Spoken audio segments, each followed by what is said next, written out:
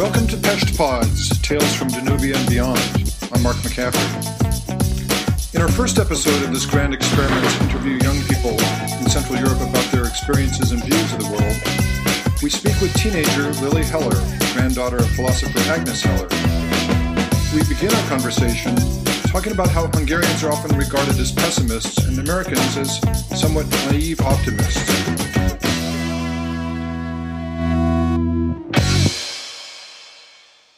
I know what you're talking about. I have experienced this sometimes unreasonable, positive attitude. Yes.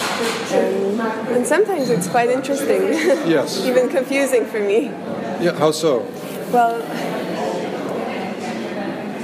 I am usually a very realistic person. If not pessimistic, I would not like to be called a pessimistic person, but I do like to think about the world in a very realistic way. I like to analyze situations. I don't expect people to be nice, to be friendly. I know that many people have certain motives that might not be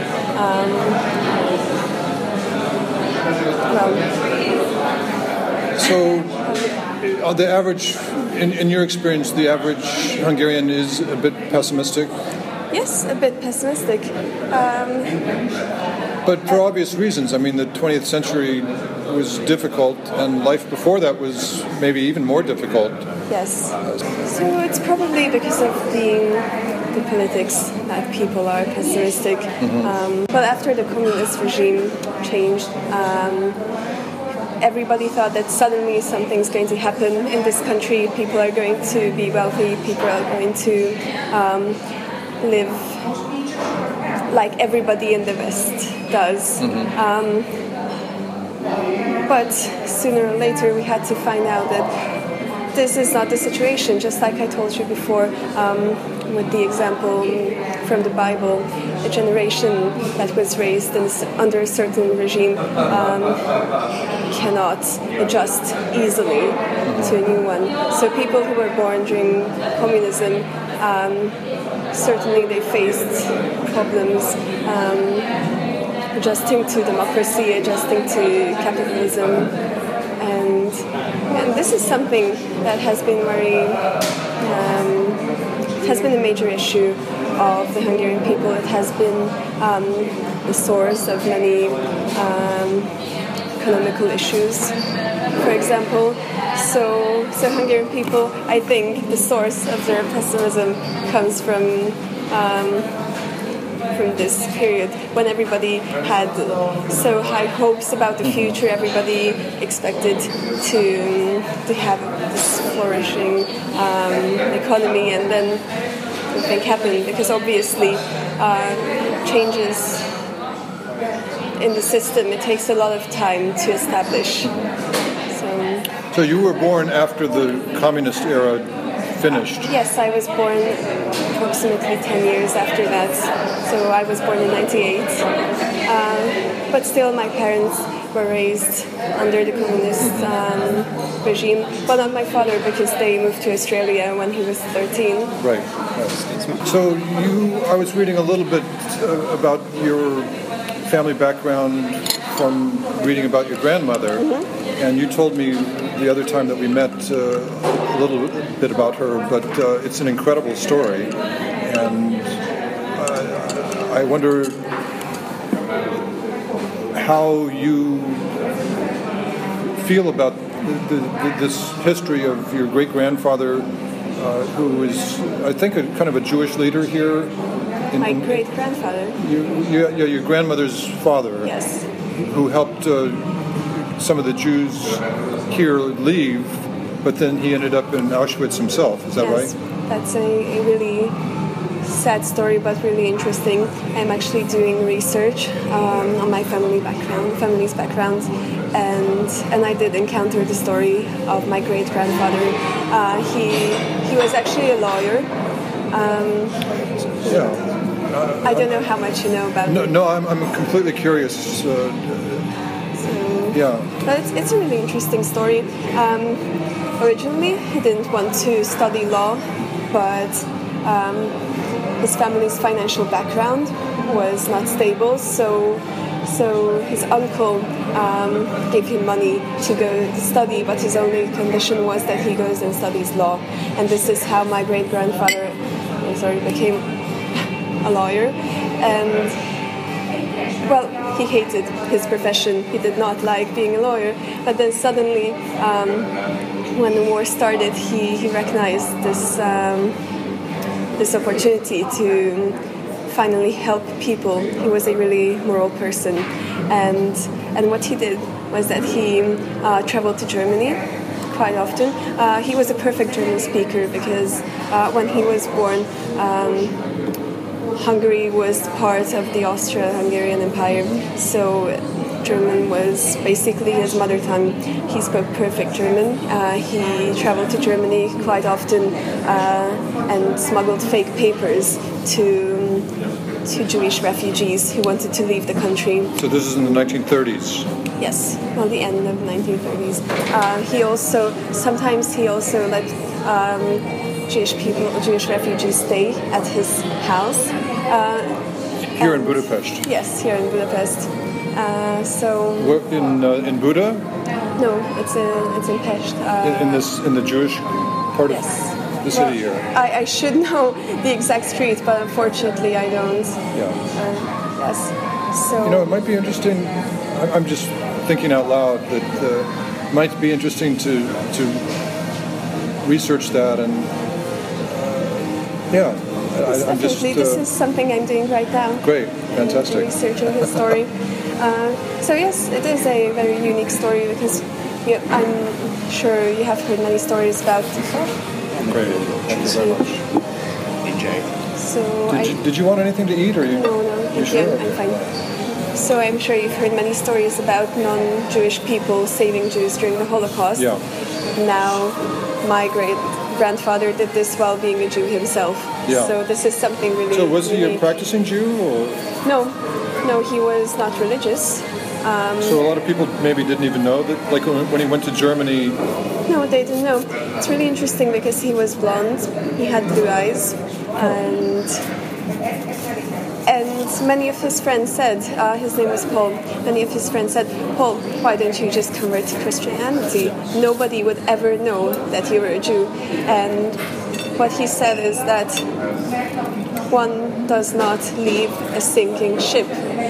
He said that just because he's not a practicing Jew, he's not going to turn his back on his culture and his inheritance.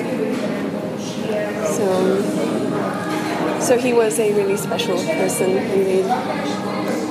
So have you ever spoken with your grandmother about her father? Well, I've interviewed my grandmother as part of my project, and she told me many anecdotes about him, how he was a really optimistic person, he was a really funny person, very adventurous, artistic even. So what happened that he ended up going off to Auschwitz?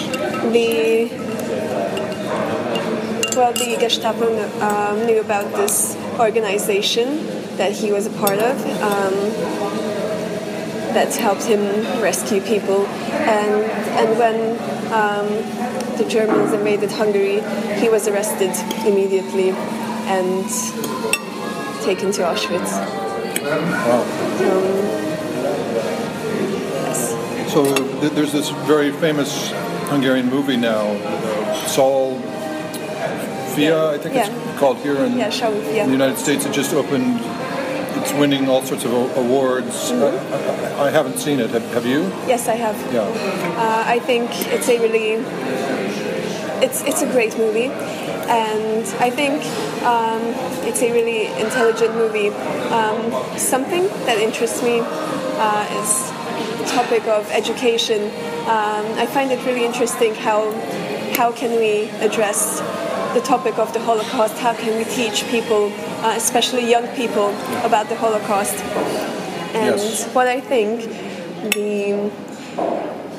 the greatest problem about teaching or addressing kids with the topic of the Holocaust is that many people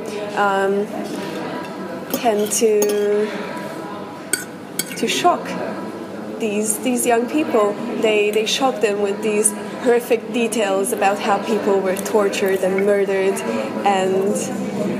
and by time people become indifferent to the topic because it's just normal psychological phenomenon that if you encounter something truly horrific, you try to become distant from it, to protect yourself. And this is a big issue. Or you kind of just, it's too overwhelming, I don't want to think about it, it's too unpleasant. Just turn around and act like this is something that has happened in another universe. You just don't acknowledge it. And this is a huge problem in Hungarian society because anti-Semitism is really is present in our society and in this country. And have you experienced it yourself, do you think? Yes, I have. For 4 years I studied in a Hungarian public school, and many of my classmates' parents were supporters of Jobbik, which is an openly anti-Semitic party. And I've heard many anti-Semitic remarks or comments, even as a child, even at the age of 10. So it's really interesting. It's kind of like a horrible cultural inheritance of many Hungarian people. They inherit this attitude from their parents, and they just pass it on to their children without even thinking about what they're saying. So I think in some ways that goes back to our conversation about the Exodus and the proverbial 40 years in the desert, because you need that generational shift. Yes. And yet it's difficult because it does get passed on generation to generation unless there's something that can stop it. And that's why, to me, education is so vital. Education that tells people the truth in a way that they can sort of raise up their understanding or their consciousness. Mm-hmm. Yes. So this is why I love to think about the education of the topic of the Holocaust. So I love to think about this. How could we teach people about the Holocaust? And this is why I think The Son of Saul is a wonderful movie, because its aim is not to shock the viewer. And of course, it's a really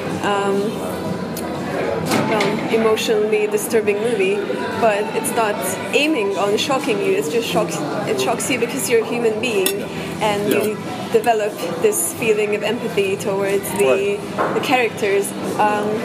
They have this really incredible trick with the camera that you're viewing many scenes from behind the protagonist. So I think that's brilliant. I mean, yes, it is. I've seen clips. I haven't seen the movie, but I've heard interviews with the director and the main actor, and I think it's kind of revolutionary from everything I hear. Definitely, it is. Because it provides one person's perspective and how they are coping with day-to-day life to survive, and trying to be a human being and yet being trapped in this horrific situation where you're like a robot in a way. So it certainly grabs this topic and brings it down to our human level, where we can actually feel what might be going on in the movie. We see the events as the characters of the movie. We feel involved during the movie, and there have been countless movies made addressing the topic of the Holocaust, and many of them focused on the horrific events to showing more gore and terror to the viewer. And this is how the Son of Soul is different, because it's not trying to persuade you, it's not trying to make you feel sad or even guilty about these events. It just shows you how terribly tragic it was. So this is why I think it's a really intelligent movie, and it is certainly worth viewing.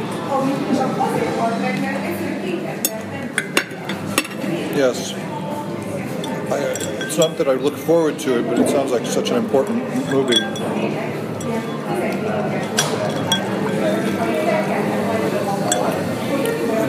I really like your idea of the education value of it. Thank you. Because it can open people's hearts and minds in a way that otherwise you can't reach them. Yes. I think that's part of the power of film and stories. Mm-hmm. Well-told stories can change people's lives. Yes, it does. I'm afraid this shift in people's attitudes in Hungary, it's not going to be a quick procedure. It's going to be, in fact, really slow. But this movie contributed greatly to this process, to this cause. Although I was just at a meeting earlier today, they were talking about. It was kind of a scientific meeting. They were talking about government policies around water in the United States, water policies here in Europe, and how they have to bring together all these different countries and scientists and water managers and all this sort of thing. And everybody has their own agenda, everybody has their own experience, and things take forever and ever, and then something happens, and all of a sudden things happen very quickly. But you never know what that's going to be. And so, like in the United States, and of course this is somewhat controversial topic, and it certainly has been super controversial in the United States for many, many years. But the Supreme Court of the United States upheld same-sex marriage, and that was unthinkable even 10 years ago. But slowly, people started realizing that it just made a lot of sense, because they knew people that were gay who were living together and were happy and not, terrible people, or they were watching television programs. And in some ways, a lot of people give certain television shows credit for introducing gay characters who are normal, happy, funny human beings. Yes, there are many these progressive shows showing gay couples, even having, for example, erotical scenes with gay people. Yeah. So I think this is a huge step in the history of television. Yeah. And young people are certainly, I think this is probably true in many parts of the world as a generalization, but certainly in the United States, young people are generally more progressive and open-minded. And yes, definitely. So somebody is doing, good education, or their parents are doing a good job, or some combination of both. Maybe both, yeah.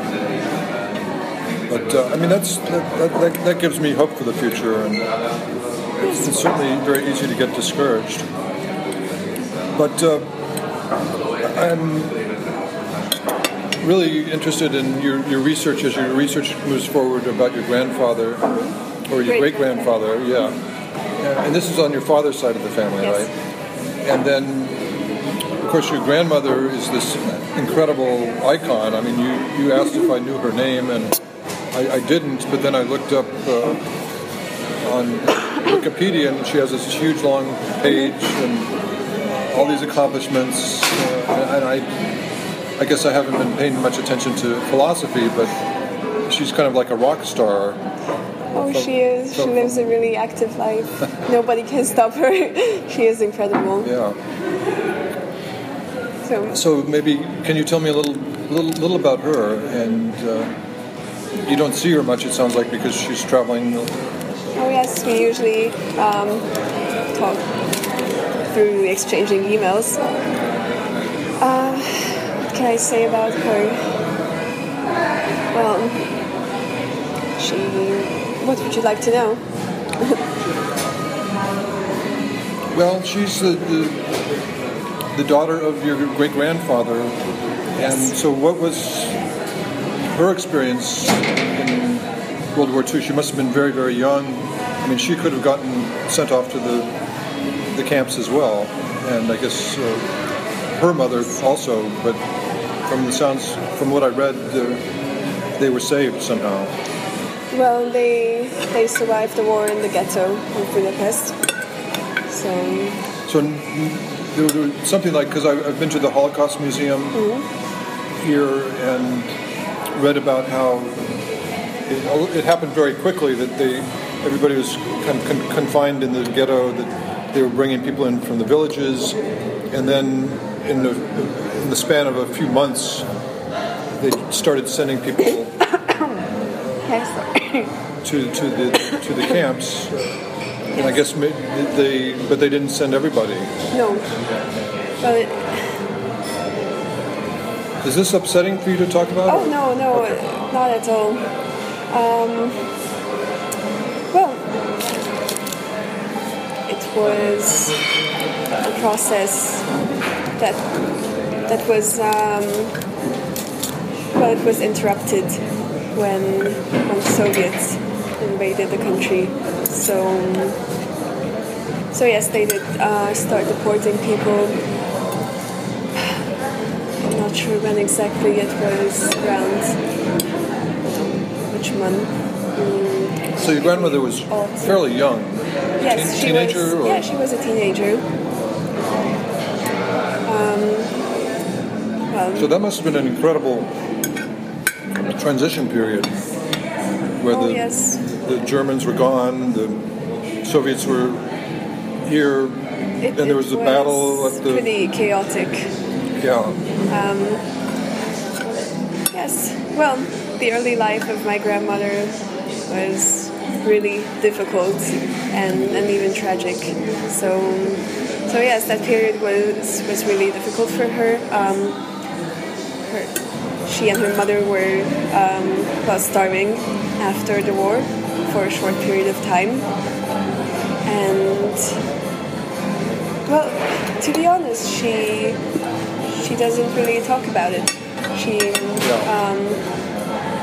told me many stories about her father, but not about herself or her mother during this period.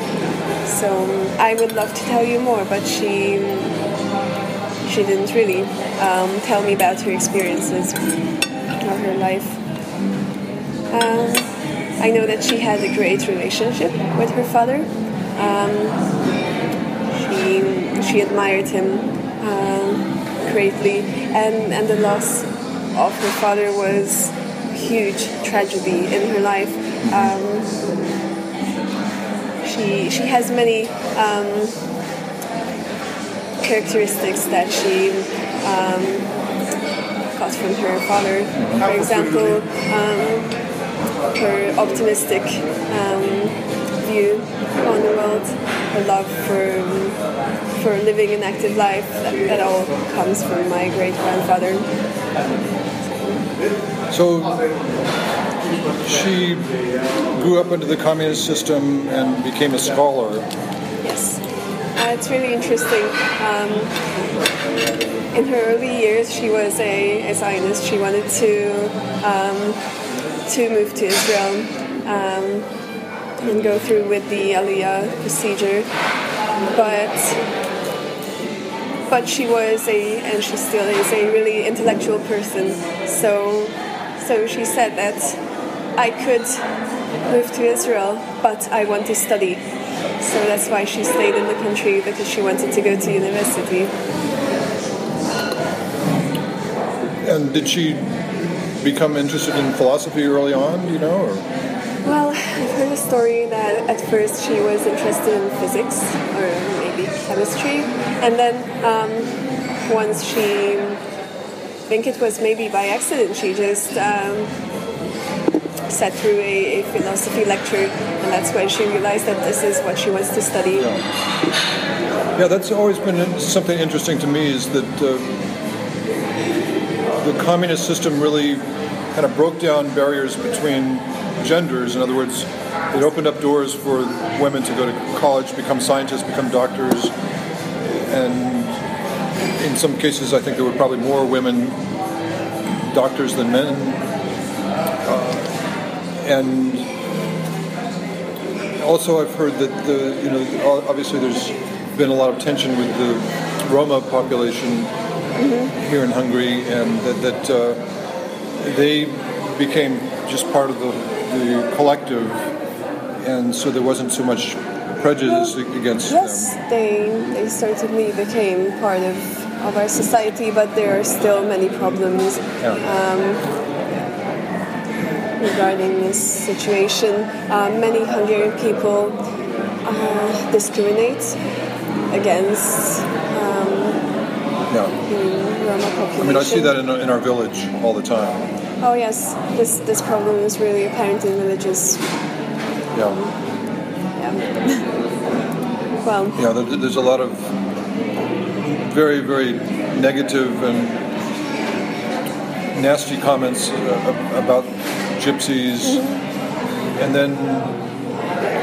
they'll say, "Oh, there's no gypsies in this village," but it turns out there are some that are hardworking and have businesses, but they want to pretend that all gypsies are the same and they're all lazy, and so anyhow, it's in some ways it reminds me of the prejudice I see in the United States towards black people, towards African American people. I think it's a lot worse.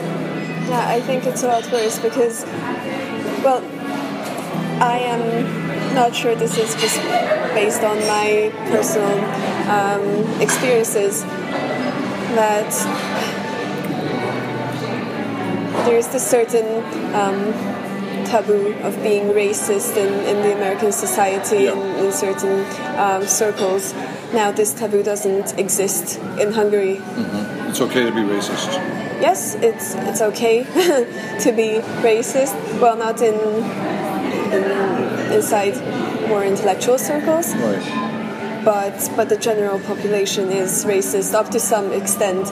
Actually, it's really interesting because being racist is not something people admit. There are so many people who discriminate against gypsies, and they do not admit that they are racist. They say, "I'm not racist. I'm just telling the truth." I'm telling the truth. Yeah, this is what I experience. This is what I see. I'm not racist. I'm objective. So, yes, it is a huge problem here in Hungary. Many people complain about anti-Semitism, and I think the discrimination against gypsies is a lot worse. It's horrible. So you've seen that just from your own observations? Yes, and the problem is that this is a really difficult situation, because in many cases people from the gypsy community do contribute to building these negative stereotypes, because especially in villages, the gypsy population lives in really bad conditions. People don't have jobs. People do not have the opportunity to educate their children. And this is why many people become criminals. This is why they steal, they mock people on the streets. So yes, this is a really complex problem, and it's really hard to address because both parties have some realistic base to their arguments. So yes, it is really complicated. Yeah, we live in Nógrád County, and I think it may have the highest population of gypsies in all of Hungary. And it's one of the most poor counties. Yeah, it is. Of Hungary. Yes. Yeah. We have a friend who is working to bring EU money in for rural development in Novgorod, and so we talk with her a lot about possible projects to help lift up the people and bring education and bring money that can be well used rather than. I think a lot of people they'll say, well, how can we get EU money just so we get a lot of money? It doesn't matter what we have to do. And our friend is more interested in what can we do that would really make a difference. So, and education is we always come back to education as something that's of course. Vital. Education is the key to everything. It is. Yeah. I am a member of this non-government organization. It's kind of like a charity organization, and sometimes we visit these really poor villages, for example in Novgorod County, and deliver donations to these people, mostly gypsy families, and we see how hopeless the situation is right now, because these people, they have nothing to do. They don't have job options. Their children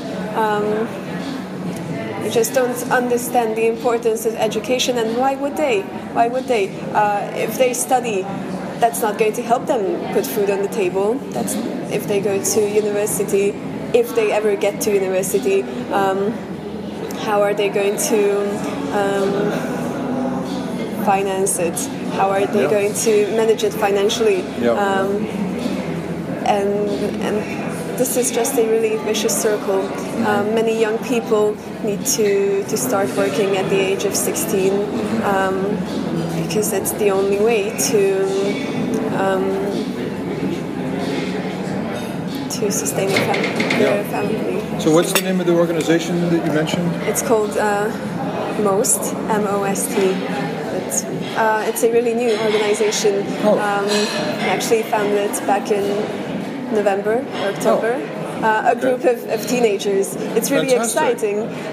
One of my classmates came up to me and he said, Lily, we're going to form an organization with a few of my friends. Would you like to join in? And I said yes. Great. Absolutely.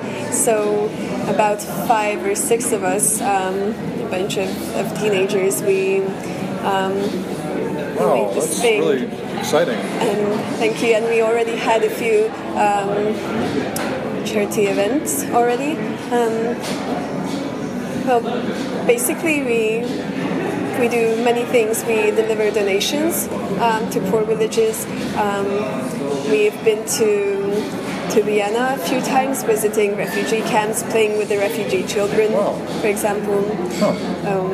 That's something I love to do. It's incredible, and it's really rewarding emotionally to be with these children all day and play with them.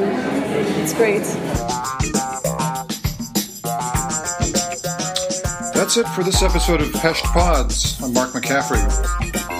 Join us next time as we continue our interview with Lily Hiller, a budding philosopher with keen insights into life as a young woman growing up in Hungary. Pest Pods is produced and edited by yours truly, Mark McCaffrey, as a grand experiment. Now, the truth be known, I've always wanted to be a radio DJ and interview famous people, even if they're not famous yet. But now, 50 years later, I get to live that dream. Wishing you all the best. Take it easy. Ciao for now.